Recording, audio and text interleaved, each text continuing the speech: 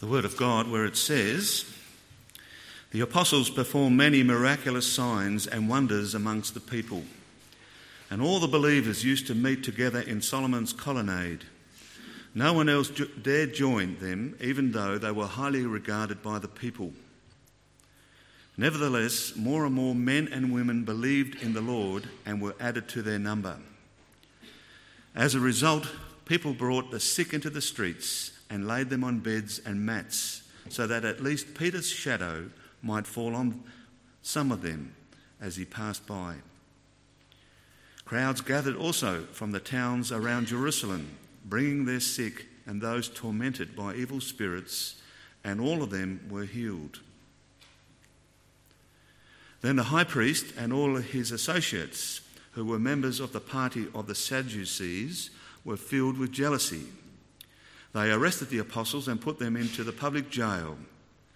But during the night, an angel of the Lord opened the doors of the jail and brought them out. 'Go stand in the temple courts,' he said, 'and tell the people the full message of this new life.' At daybreak, they entered the temple courts, as they had been told, and began to teach the people. When the high priest and his associates arrived, they called together the Sanhedrin, the full assembly of the elders of Israel, and sent to the jail for the apostles. But on arriving at the jail, the officers did not find them there. So they went back and reported, 'We found the jail securely locked, with a guard standing at the doors, but when we opened them, we found no one inside.' On hearing this report, the captain of the temple guard and the chief priests were puzzled, wondering what would come of this. Then someone came and said, 'Look, the men you put in jail are standing at the temple courts teaching the people.' At that, the captain went with his officers and brought the apostles. They did not use force because they feared that the people would stone them.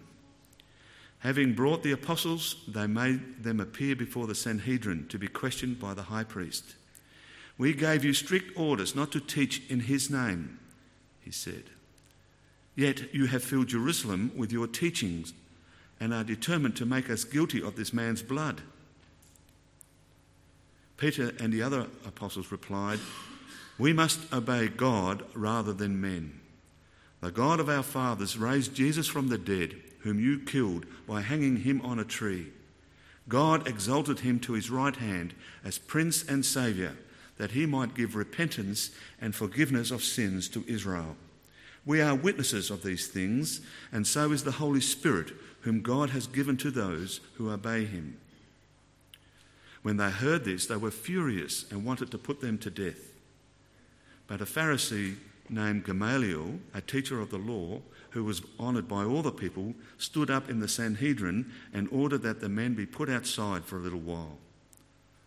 Then he addressed them, 'Men of Israel, consider carefully what you intend to do with these men. Some time ago, Theudas appeared claiming to be somebody, and about 400 men rallied to him. He was killed, all of his followers were dispersed, and it all came to nothing. After him, Judas the Galilean appeared in the days of the census and led a band of people in revolt. He too was killed, and all his followers were scattered. Therefore, in the present case, I advise you, leave these men alone. Let them go. For if their purpose or activity is of human origin, it will fail. But if it is from God, you will not be able to stop these men. You will only find yourselves fighting against God.' His speech persuaded them. They called the apostles in and had them flogged. Then they ordered them not to speak in the name of Jesus and let them go. The apostles left the Sanhedrin rejoicing because they had been counted worthy of suffering disgrace for the name. Day after day in the temple courts, from house to house, they never stopped teaching and proclaiming the good news that Jesus is the Christ." Thanks, Carl.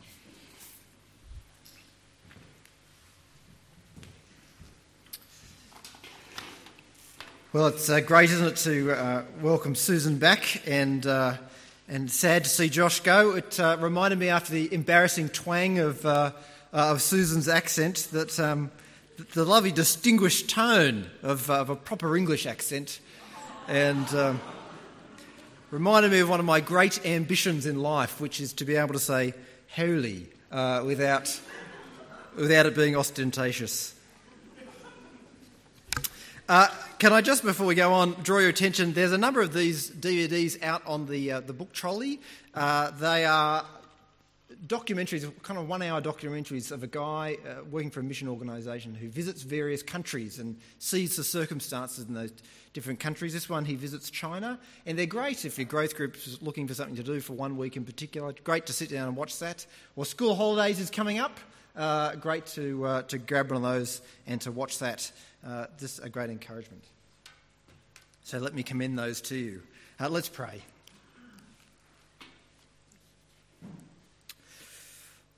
Lord, we ask that as we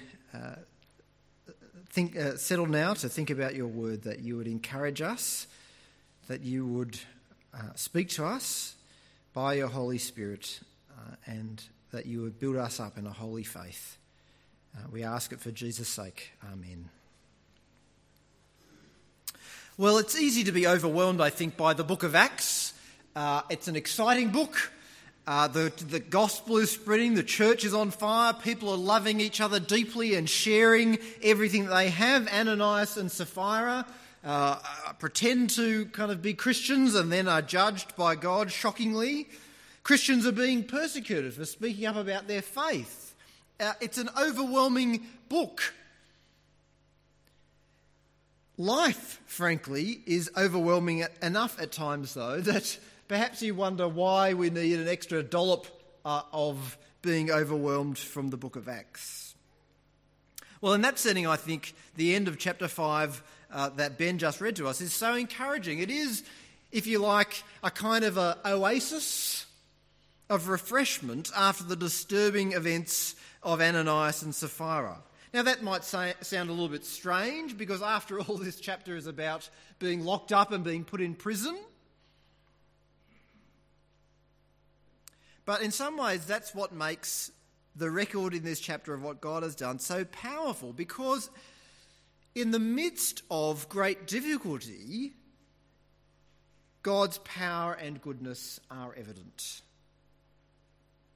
It's an account of God's power and goodness, not in the absence of that difficulty, but when things are at their most trying. The passage starts in verse 12 to 16 with a brief reminder of the triumph of God. God has empowered his apostles to heal the sick, to preach the good news about Jesus, and day by day, that gospel is having its effect. People are turning to Jesus, trusting in him, being saved. But it's that very success which is causing the problems. The religious leaders see the successful ministry of the apostles, and they're jealous because of it. And so they arrest the apostles and they put them in prison. The same thing happened already a little while ago. Peter and John, you might remember, healed the cripple on the way up to the temple, and they were thrown in jail for the night. But this time, during the night, an angel of God comes and releases the apostles. He sets them free, but rather than telling them to flee, for their lives, he tells them to go back to the temple and to keep preaching the gospel. What unfolds in the Sanhedrin then is almost comical. The events that go on. The religious leaders are all gathered together. They're all there in their regal attire, gathered to have the apostles brought in. They send the guards to bring them in. The guards go to the prison cell and they can't find anyone there. The cells are locked. The guards are still there at the door, but there's no one in the cell. It begins to look slightly embarrassing for the religious leaders. But it gets worse. Then someone comes in and reports that the people that they're looking for are the very people who are now back in the temple courts doing the ministry that they were trying to stop. Verse 25, then someone came and said, "Look, the men you put in jail are standing in the temple courts teaching the people." These events are almost mocking the religious leaders. They tried to stamp out the spread of the gospel. They even put the apostles in prison. Imagine how dispiriting it would be for the apostles and for the early Christians to hear that the church leaders, that the men entrusted with spreading the news of the gospel, to hear that those people had been thrown into prison. What would you think? You'd think to yourself, crumbs, what hope do we have now? These are the people that Jesus has trained and entrusted with the gospel, and they've been rounded up and they've been thrown in prison. But bars and chains could not stop the gospel. As Paul says in 2 Timothy, he might be changed, but God's word is not chained. God's power is more powerful than the opposition of the religious leaders. There are great stories from church history of people being miraculously freed from prison. In the book, Don Cormack's book, Killing Fields, Living Fields, he tells a number of stories about miraculous escapes from prison. He tells of a group of men imprisoned for their faith. And every day the guards would come and say to them, "Stop believing in Jesus." And they'd say, "No, we're not going to stop believing in him. We're not going to stop trusting him." And the guards would tell them, "Well, if you don't, you're going to stay here until you die."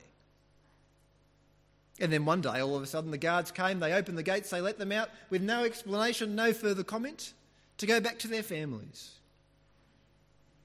On another occasion, a couple were imprisoned. They were the only prisoners left. Everybody else had been killed, murdered. And to cut a long story short, the guards offered a deal to set them free for a ransom. Their family gathered the money for the ransom. They paid it to the guards. The guards set them free. And as they were leaving, one of the guards came running after them with the money, the ransom money, to hand back and said, "Well, we don't want your money."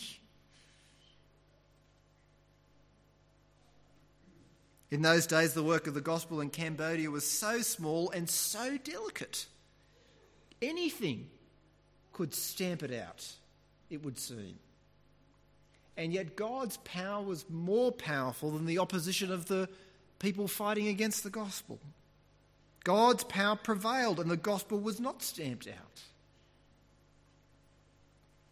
And yet, as many stories as there are about miraculous deliverance from prison and difficult situations of all kinds, as many as those stories that there are other stories where there's no deliverance.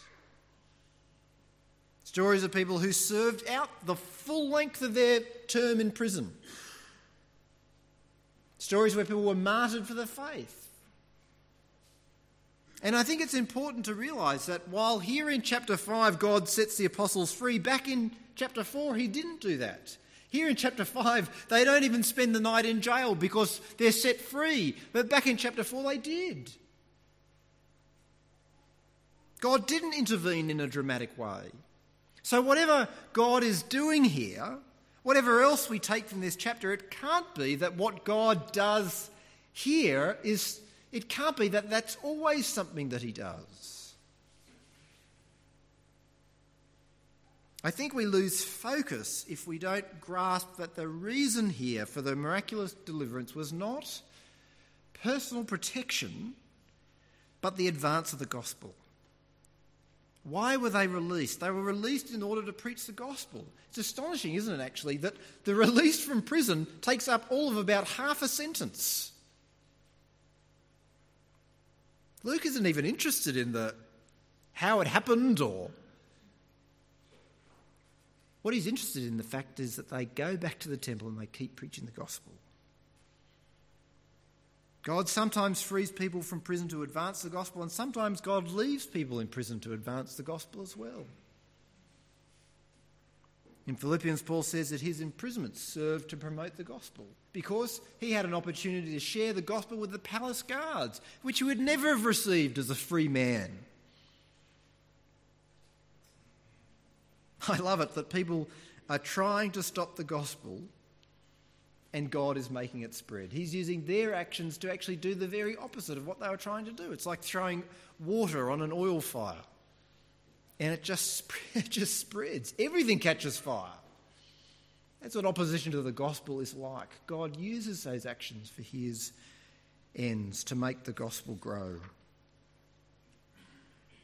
Well, as we face uncertain times in our country, please believe that God's miraculous power is greater than the opposition that we might face. But actually, the release from prison through God's angel is only one of two miraculous interventions in this chapter. The apostles are finally brought before the religious leaders, and they have another opportunity to preach the gospel. And that makes the religious leaders even more furious, so that they want to put the apostles to death. They want to execute them.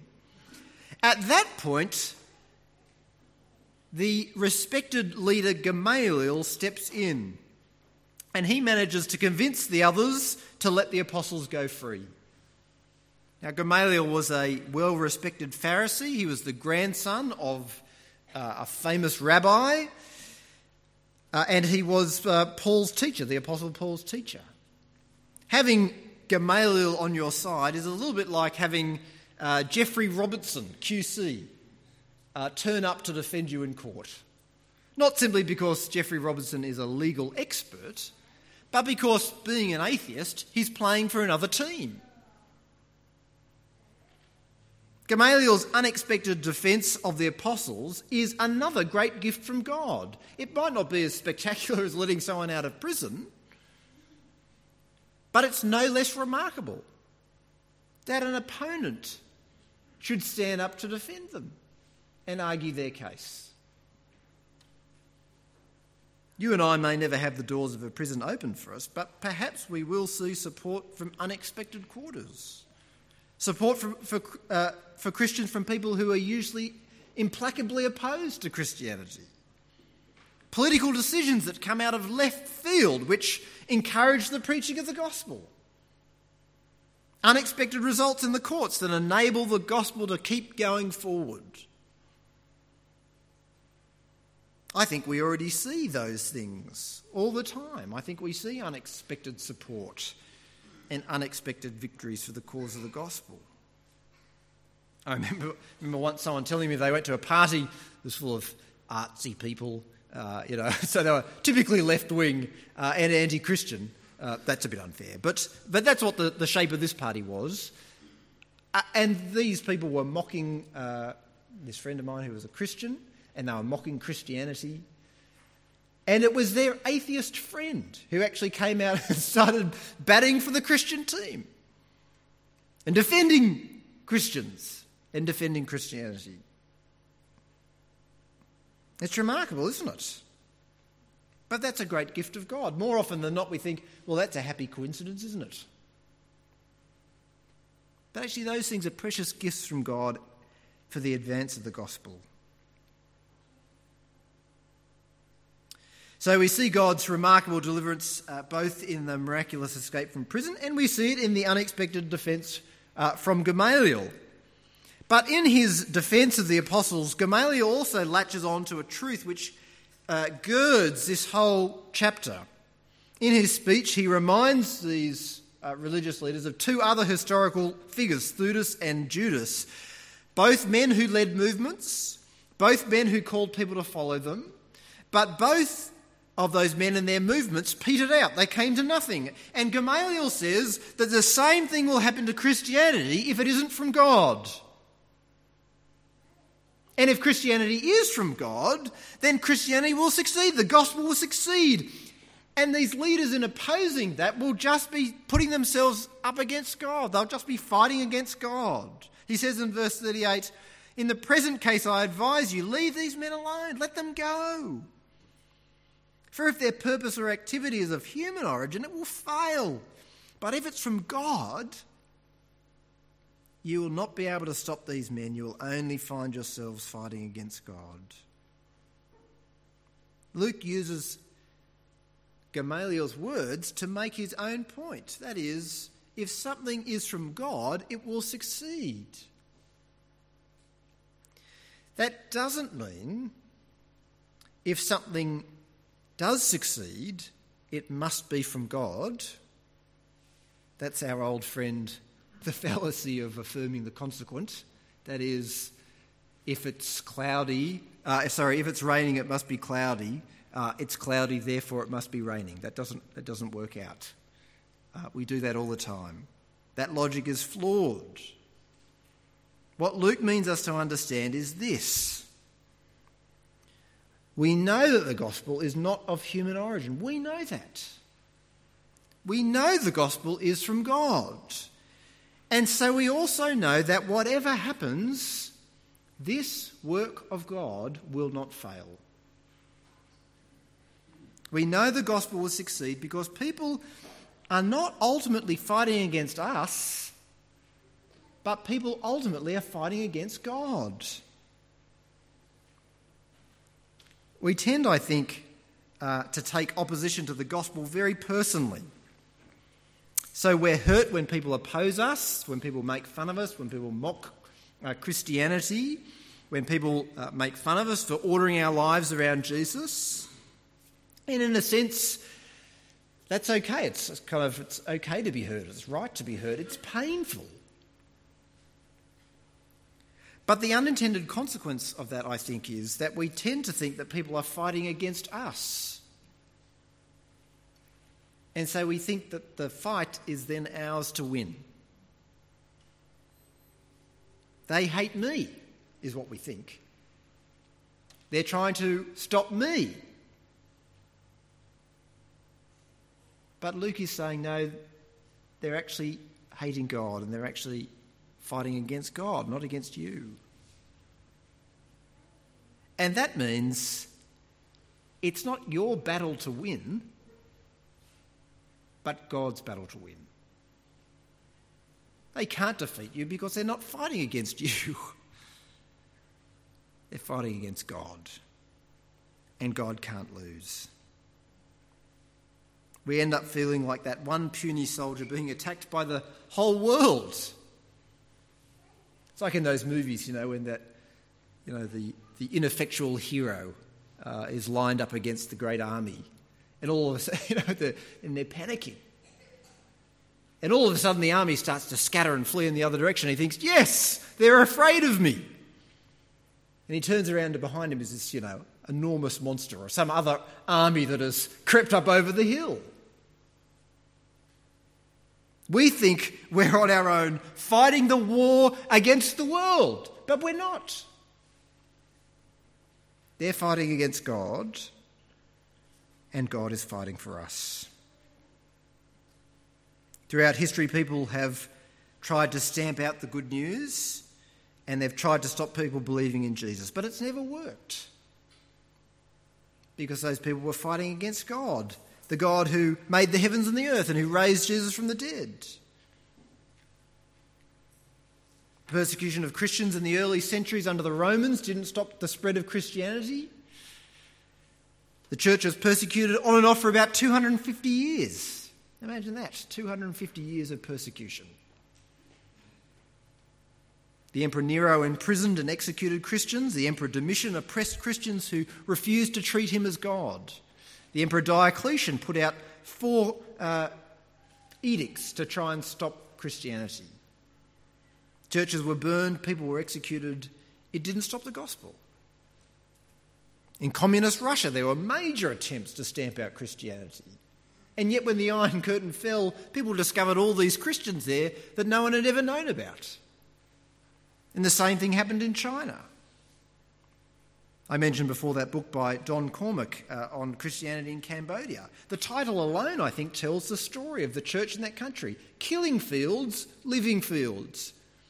The church was brutalised. The whole country was brutalised under the Khmer Rouge. And yet in that oppressive, evil regime, amidst that, God was building the church. The church was blossoming and growing and blooming. 90% of the church and virtually all of its leaders were wiped out.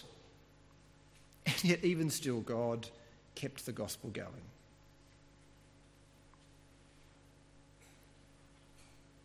I've said quite a lot lately, I think we're facing interesting and difficult times as people who follow Jesus. What will the outcome of that be? Will we suffer? Perhaps. Will churches close? Maybe. More likely than not, as in much of the world, the problem will not be violence, but marginalisation. Difficulty getting jobs, or holding jobs, or running businesses in line with biblical principles, or just that people don't really want to know you. But even if that does happen, will the church come to an end? No, it won't. Will the gospel start spreading? No. Because God always wins. We may be stopped. We might be put in prison and not miraculously released. But the gospel will go on. Well, Gamaliel's speech persuades the Sanhedrin. Not enough to free the apostles without flogging them, which they do just to be safe, before letting them go and commanding them not to preach the gospel again. What is stunning, I think, and challenging, last of all, is the apostles' reaction. We're told in verse 41, the apostles left the Sanhedrin rejoicing because they had been counted worthy of suffering disgrace for the name. Day after day in the temple courts and from house to house, they never stopped teaching and proclaiming the good news that Jesus is the Christ. They didn't go into hiding. They didn't mope. They didn't complain that the world was turning against them. They didn't, encourage each other, stiff upper lip, to just grit their teeth and bear it. They rejoiced because they'd been counted worthy to suffer for the sake of the gospel. They'd been counted worthy of suffering disgrace for the name of Jesus. That's exactly what Jesus said they should do in the Sermon on the Mount in Matthew 5. Blessed are you when people insult you, persecute you, and falsely say all kinds of evil against you because of me. Rejoice and be glad, because great is your reward in heaven. For in the same way they persecuted the prophets who were before you. We don't naturally rejoice, I don't think. We don't naturally rejoice when people persecute us or make fun of us for following Jesus. But Jesus commands us to rejoice. It's unnatural to do it, but we need to learn to do it. Jesus doesn't say, and when they mock you, mock them back. He doesn't say, write letters to the editor about it and say how unfair it is and how unbalanced it is. He doesn't say, contact your local politician. He says, rejoice. I remember a friend of mine once had made friends with a cafe owner. And as part of the cafe, this cafe owner opened up a small art gallery in the back. And one day he got some artwork in there and he asked this friend of mine what he thought of one of the pictures. My friend looked at it and he said, well, I think some Christians might be offended by it. Might want to be a bit careful. Next day in the paper, headline, front page. Pastor, demands painting be torn down, or something like that. He felt betrayed and angry at being misrepresented, at being misunderstood. And people in the church were angry and writing letters to the editor. And I said to my friend, you shouldn't be surprised and hurt. This is what Jesus said would happen. And he said you should rejoice because you've been counted worthy to suffer for the sake of Jesus. We don't feel like rejoicing, but that actually doesn't matter because it's what Jesus says that we should do. What a great gift it is to share in the sufferings of Jesus, to experience just a taste of what it was that he went through.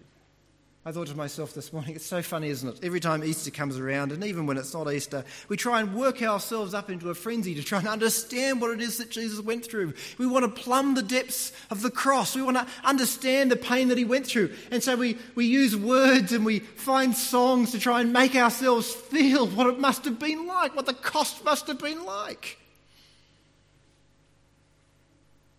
And yet here is God's precious gift of persecution, of suffering. And when it comes, that gift that God gives us to understand the sufferings of Christ, and when it comes, rather than rejoice, we complain.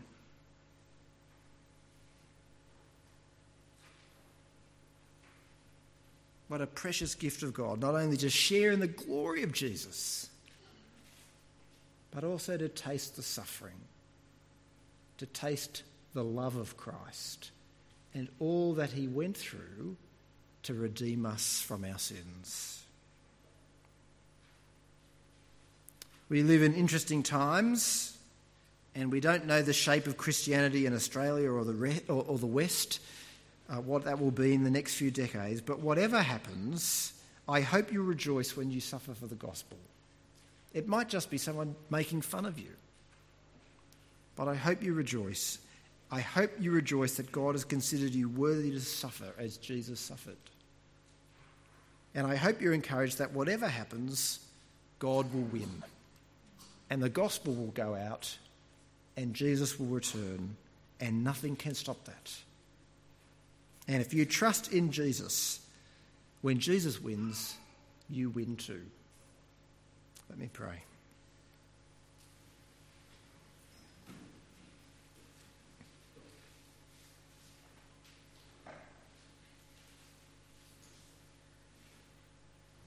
Heavenly Father, thank you for your mighty power, which opens the doors of prisons, which causes enemies to speak in our defence.